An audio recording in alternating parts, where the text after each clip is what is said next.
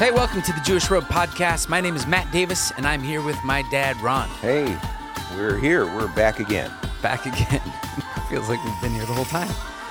We are here at the Jewish Road Podcast to do just a couple of things. Number one, as Messianic Jewish believers, we are Jews who believe in Yeshua or Jesus. We are bringing the roots of the Jewish faith to the Christian community, out to the churches.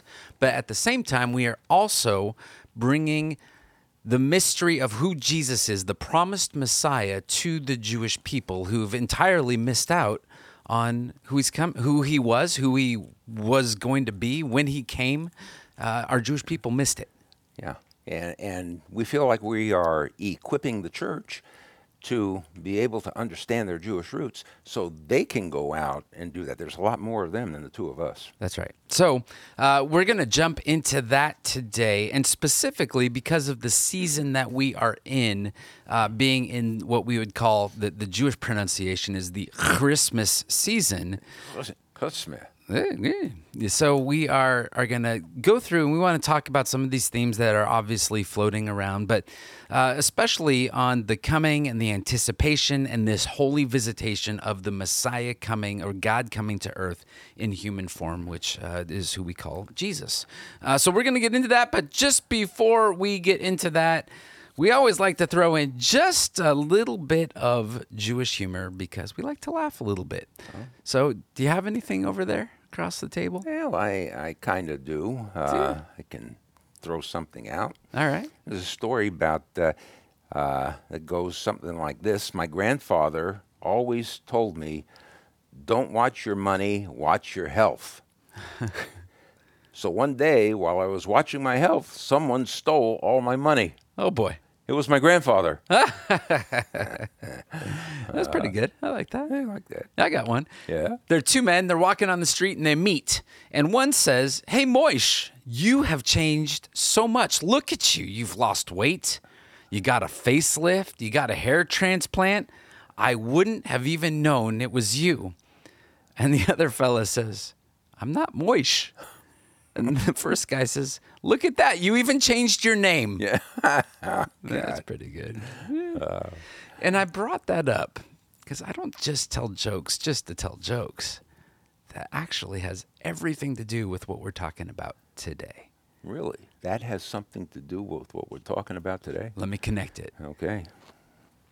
When God came here to earth in the form of the promised Messiah, Yeshua, we call him Jesus, he was not recognized by the people he was sent to.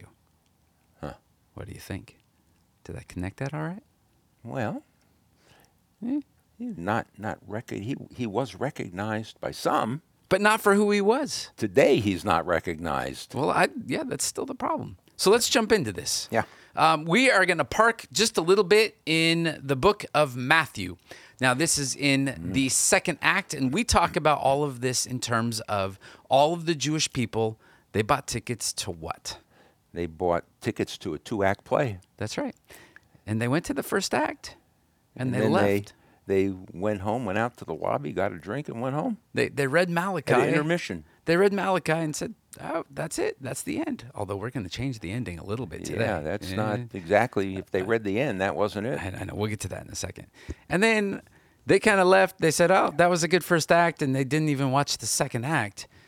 Meanwhile, the Christians, they bought tickets to what? The same 2-act play. The same one. Same one. Oh, so they were sitting next to the Jews there in the first act. No, they totally missed the first act. Oh, they missed it. Yeah. Oh. And they went in and saw the second act, and somewhere in the middle, the two groups passed each other in the lobby and never saw each other again. Boy, if you see the second act, how do you even know what was taking place in the first act for the second act to even make sense? Yeah, it's a little tough, isn't it? Well, if you saw the first act, how could you possibly walk out just when the story is getting good and you're going to see the resolution?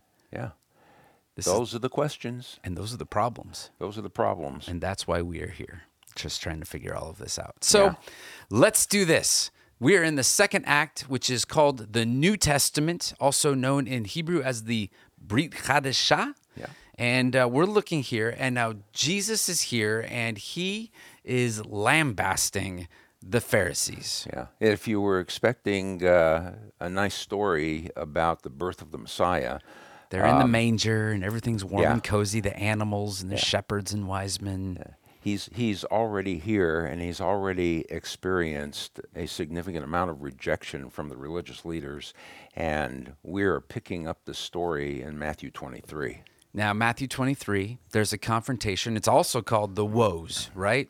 Yeah, there are 7 woes that the Lord pronounces upon the religious leaders, who are the scribes and the Pharisees. Yep. And so 7 times, he is going after them, and the scribes and Pharisees. He says they've seated themselves in the chair of Moses. Therefore, all that they tell you, do and observe, but do not do according to their deeds.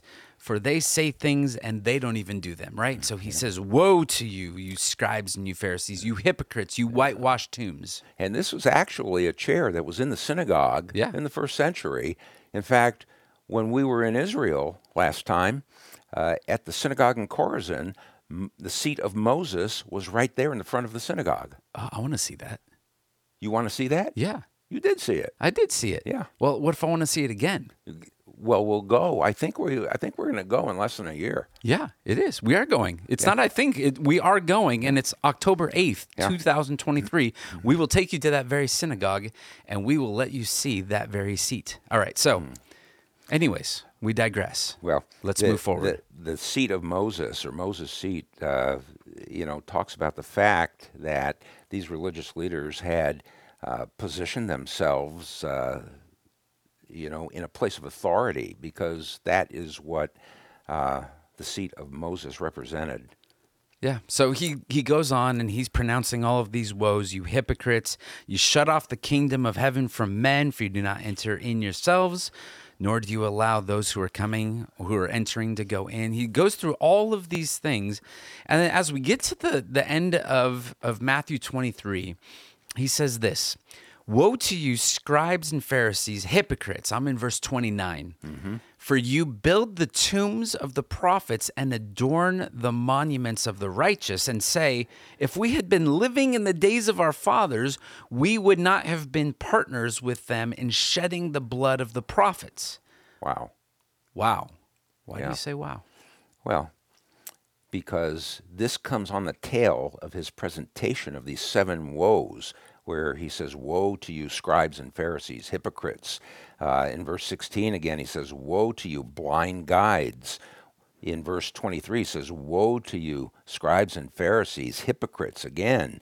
And he constantly refers to the hypocrisy of their lives, because as we said in the beginning, set themselves in the seat of Moses, they're basically setting up an imaginary authority that they claimed for themselves, but it wasn't really legitimate, because they were adding so many things to it, the traditions of men and so on, and really misrepresenting the Torah, the law of the people. Yeah, well, they're heaping great burdens on the people that they are not willing to be taking on themselves. So he says in verse 31, it says, consequently, you bear witness against yourselves that you are sons of those who murdered the prophets. Fill up then the measure of the guilt of your fathers. You serpents, you brood of vipers, how shall you escape the sentence of hell? He's not mincing words. He's not going easy. He's not going light. No, I mean, this is really pretty harsh. And when they say all the way back in verse 30, we would not have taken part with them in the shedding of blood of the prophets, is just a ridiculous claim, right? To their own self-righteousness, because they were already plotting to murder the Messiah. Yeah.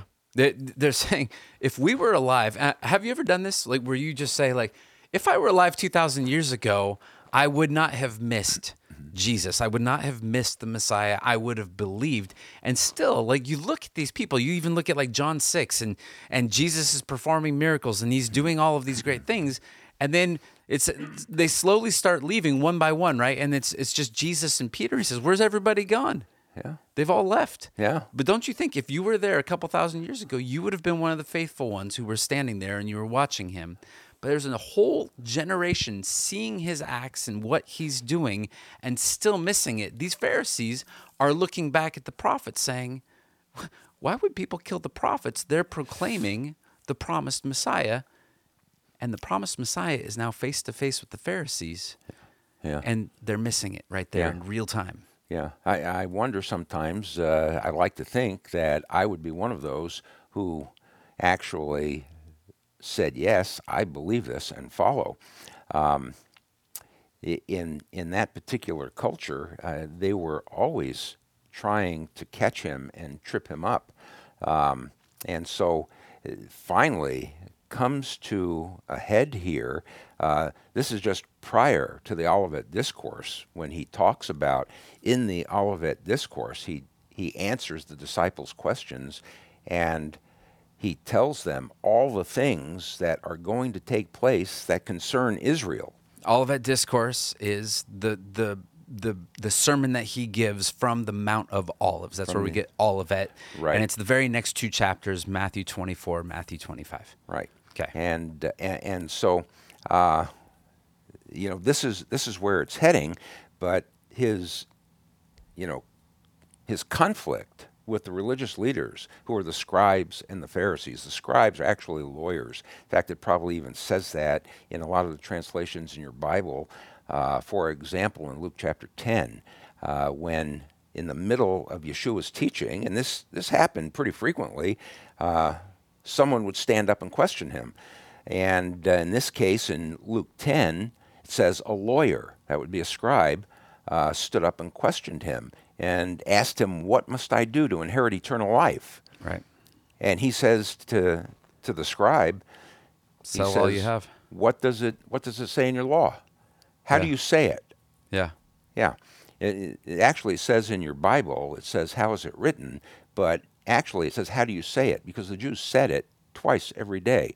And he said, and it's the Shema. And he says, you shall love the Lord your God with all your heart and all your mind, all your soul and all your strength, and love your neighbor as yourself. And Yeshua says, that's right. You've answered right. Do this and you'll live. And he says, but who is my neighbor? He's trying to catch him again. And that leads to a whole parable that you know as the Good Samaritan.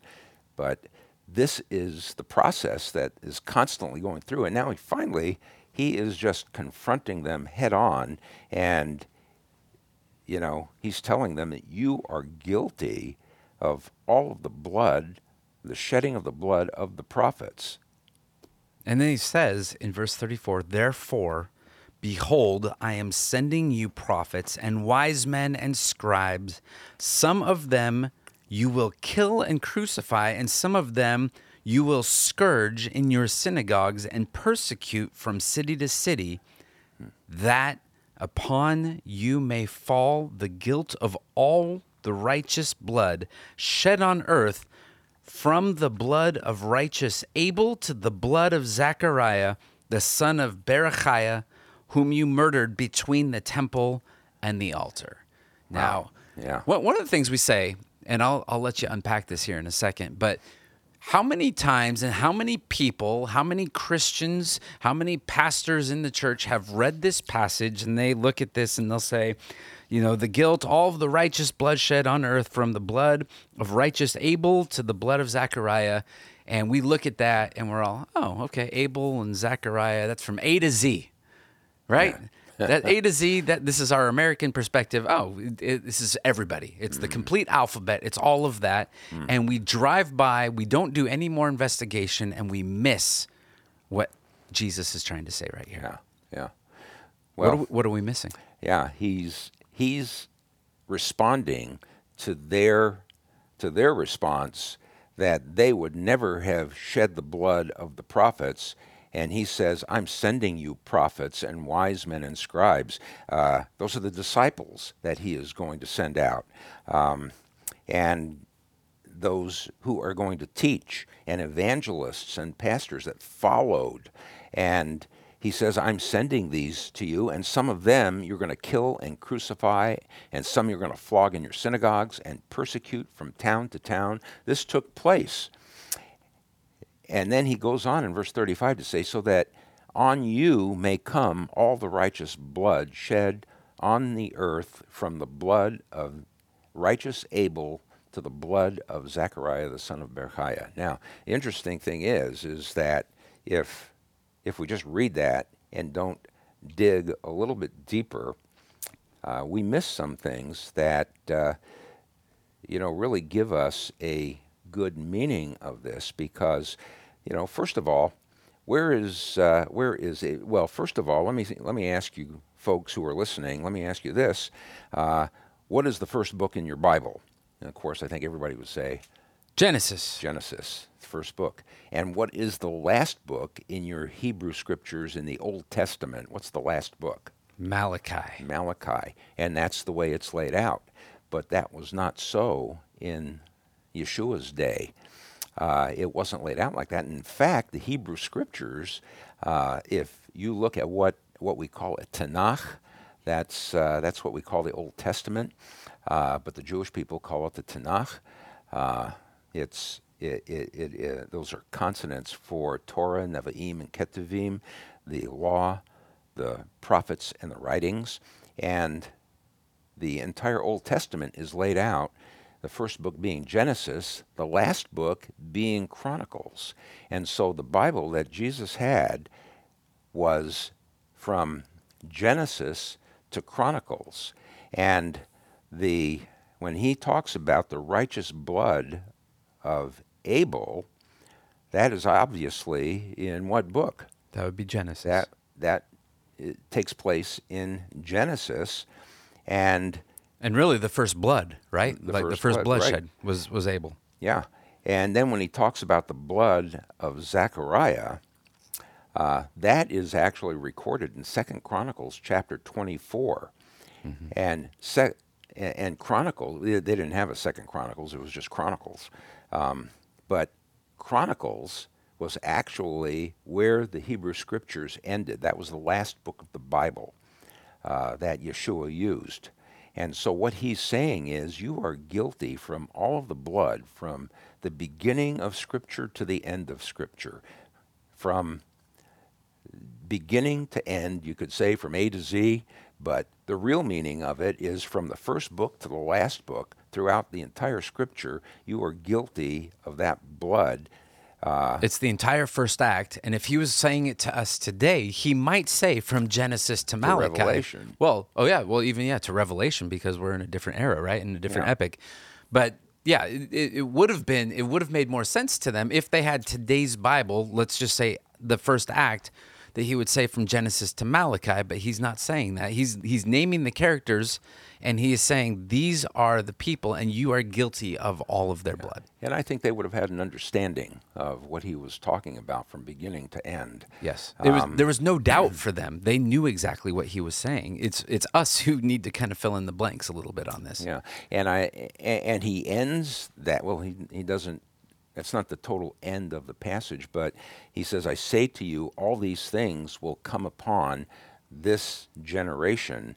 And when he's talking about this generation, historically, this was the generation that is going to experience just the utter destruction of Jerusalem and the burning of the temple in 70 A.D. And this is judgment that is falling. The offer of the kingdom has been rescinded from this generation. And that goes all the way back to Matthew chapter 12. It wasn't that it was taking place right here, but the rejection of the Messiah actually took place in Matthew 12. And the offer of the kingdom then is rescinded from this Jewish generation. Now, let's not make the mistake of believing that now, since he rescinded that offer of the kingdom, he has now offered the kingdom to the church. That's not what took place. Right. The church, God has two chosen people on the earth right now, and one is Israel and one is the church, and the church has a completely different commission. They are actually commissioned people. Israel is his covenant people, and the church are his commissioned people.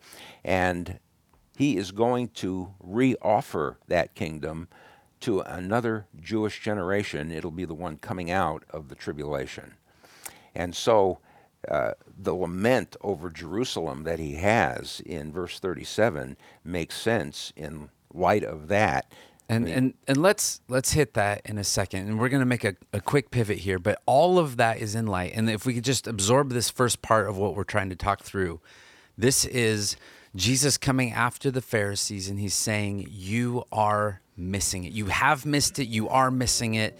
And because of this, the next thing that Jesus is about to do, it makes all of the sense in the world once you have this as context.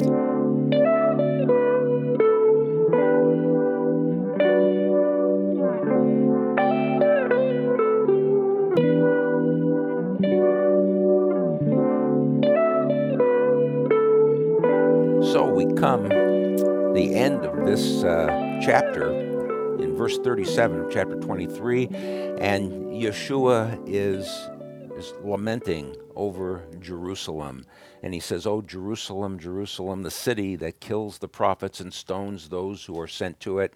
He is kind of repeating the same thing that he has just gone through with the religious leaders. He said, "How often I would have gathered your children together as a hen gathers her brood under her wings, and you would not. You were not willing. See, your house is left to you desolate." Interesting play on words here, because Yeshua always referred to the temple as his Father's house. That's right. Now, all of a sudden, after all of this, he's saying it's your house. Your house is left to you desolate.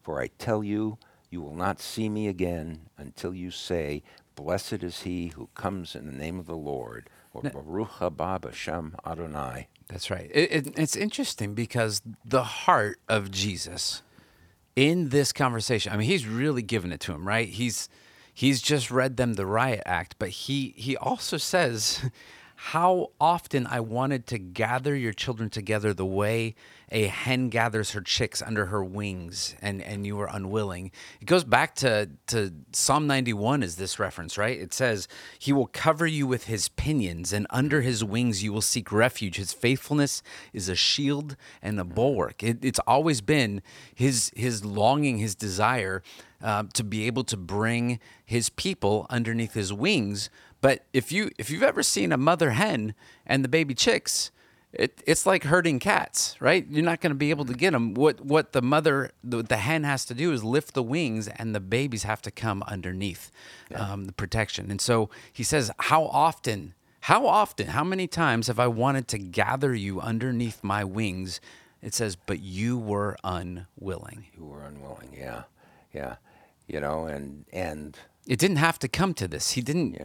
This is not what he wanted to happen. They were supposed to know the time and the day. They could pinpoint it right to the exact day that the Messiah was going to come. And in fact, another scripture in Luke where it records again his weeping over Jerusalem. It says, when he drew near the city and saw it, he wept over it, saying that you, even you, had known on this day the things that make for peace, but now they are hidden from your eyes. For the days will come upon you when your enemies will set up a barricade around you and surround you and hem you in on every side and tear you down to the ground, you and your children within you, and they will not leave one stone upon another in you. And here it is, because you did not know the time of your visitation. Yeah, my version What says, is he referring to? You did not recognize the time of your visitation. He's referring to an event that would take place some 40 years later. It was the destruction of the temple. Well, that's prophetically, that's what's coming. But historically, when he talks about you didn't know the time of your visitation, what is he looking back at? He's looking at Daniel. He's looking at Daniel chapter 9. And Daniel laid out in his vision the exact day that the Messiah would come in the prophecy of the 77s. Don't have time to go into that right now. But boy, would you love to, wouldn't you? Man. but they should have known the day of their visitation. That's exactly what he's talking about. He referred to Daniel. He's going to refer to Daniel again in Matthew 24. When you see the abomination of desolation spoken of by Daniel the prophet. Yeah, wouldn't you love to get into that too? Yeah. Yeah. It's I'm just going to put you so in a much to room get with into. a bottle of Manischewitz and just let you go. Yeah. Yeah. Well, he's doing it. This is what he's saying. He's saying to the Pharisees and the prophets or the Pharisees and the scribes, and he's saying, you're missing it.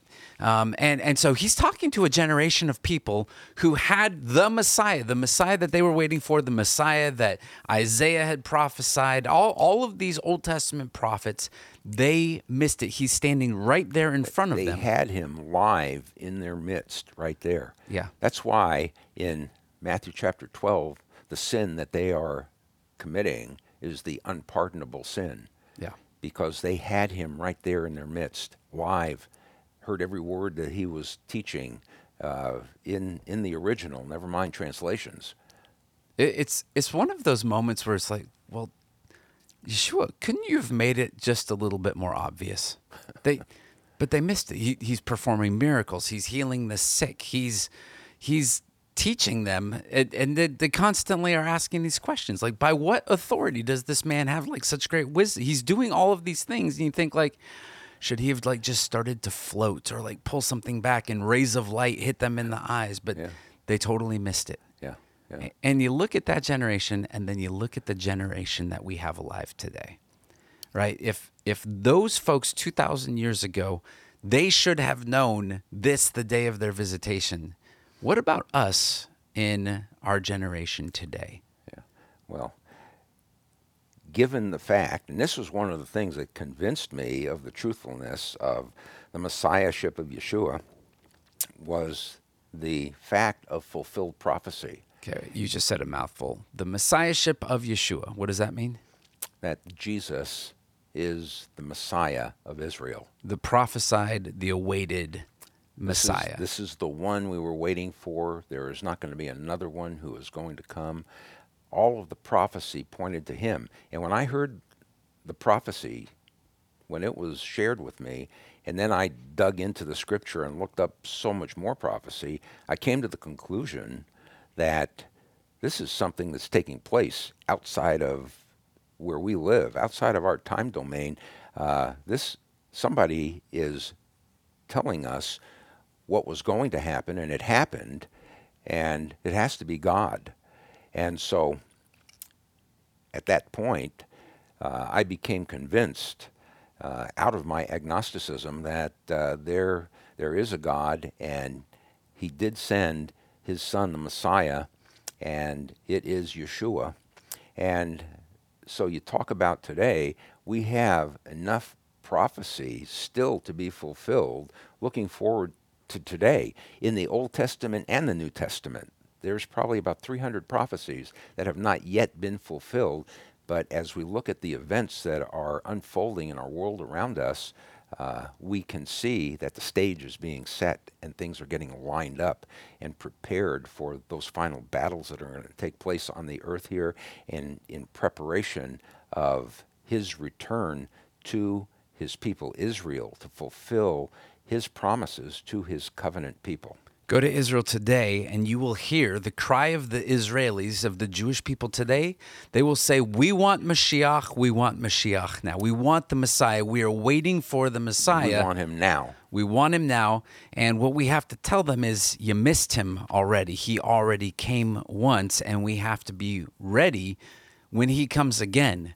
And that's not only the cry of our people, or what we're crying out to our people, but we're also trying to make sure that those in the church, the Christians in the church, are prepared and are waiting, because a lot of them have gone asleep. Even just like the last podcast we just did, Waiting as a Bride, we are called to be waiting for this prophesied, this promised Messiah. And if we miss that in this season, and it's important to remember, like in this Christmas season, it's far more about a baby that was born in a manger, with all the animals and the angel. Great, it's awesome, and it fulfills all kinds of prophecy. But we are also supposed to be living in the light of his return, and we cannot miss that. We cannot be missing that day when he will return on this next visitation. Yeah, you're looking right. something up. Well, I was trying to. Oh, here. I'm trying to wrap us up, and you're trying to look something up. You're going to give us another 10 minutes, aren't you? You can't help it. Maybe 2 or 3. All right. We're talking about the return of the Messiah, and the prophet Hosea told us to be ready because in Hosea chapter 5, and this is God speaking, he says, I will return again to my place until they acknowledge their guilt and seek my face, and in their distress earnestly seek me. And so what he is saying, this is God speaking, he says he's going to return to his place. Well, in order to return to his place, he had to have first left his place. Is there any time in history that you can think of where God left his place? Right. Yeah. When the Messiah came, God in human flesh to this earth, and he says, until they acknowledge their guilt and seek my face. That terminology is singular and it's specific. There is one guilt that they need to acknowledge, and that is the guilt of the rejection of the Messiah when he was in their midst. Right. And that's that language of, you will not see me until you say, Baruch haba b'shem Adonai, right? There is that we are waiting for that day where they acknowledge the King and that they will know who he is. They acknowledge their guilt and they move forward. Yeah. Yeah. Was that it? That's it. Hey, see, told you 2 minutes. Wow, I am impressed. We're not usually that good with that kind of stuff, but hey, that was a lot. Merry Christmas, everybody. This is not your typical. It's not a typical Christmas message. Yeah, maybe a good thing that we're not. It's more like "Oi to the world." Hey, I think we're having a Hanukkah card that's going to come out like that. Yeah. Shoot us an email. We'll send you our Hanukkah card this year. It'll be a little oi to the world. But, well, hey, hopefully, there was a lot in there. Matthew 23. We looked at Luke 19. But we are looking, and really we're looking, are you waiting for the Messiah? The Jewish people are waiting, but they've missed the first coming. And for those of us who are celebrating and in this season remembering the coming of the birth of the Messiah, we are still waiting for that return and that day. So there are things that you can do. We want to let you know that we have a little Hanukkah series coming up. So not only is this the season of Christmas, the birth of Jesus, this awaiting, this Advent, the coming, but we also, in our homes, we celebrate Hanukkah. And it's actually looking at this time between Act 1 and Act 2. Right. We call them the not-so-silent 400 years in between. Yeah. And if we didn't have Hanukkah, we would not have Christmas. There's a lot I'm going to choke over here. Yeah. But we are launching a little mini-series for y'all on what to do. How can you celebrate Hanukkah in your Christian home?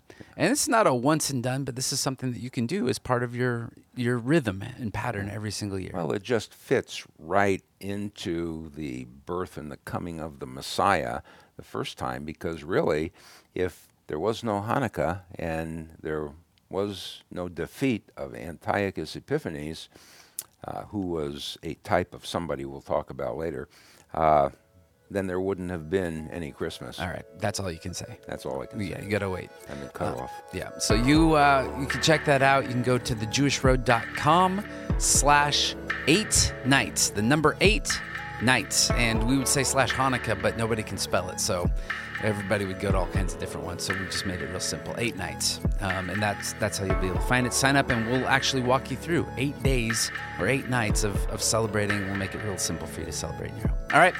That's it. Thanks for listening. Check out more. You can listen to other podcasts. We'll have some stuff. You can check us out on social media at The Jewish Road. We're on Instagram and Facebook and YouTube and all the other fun stuff. But thanks for listening, and stay tuned for more. More is certainly on the way. And until next time, Sha'alu Shalom Yerushalayim. Yes, remember to pray for the peace of Jerusalem. Shalom.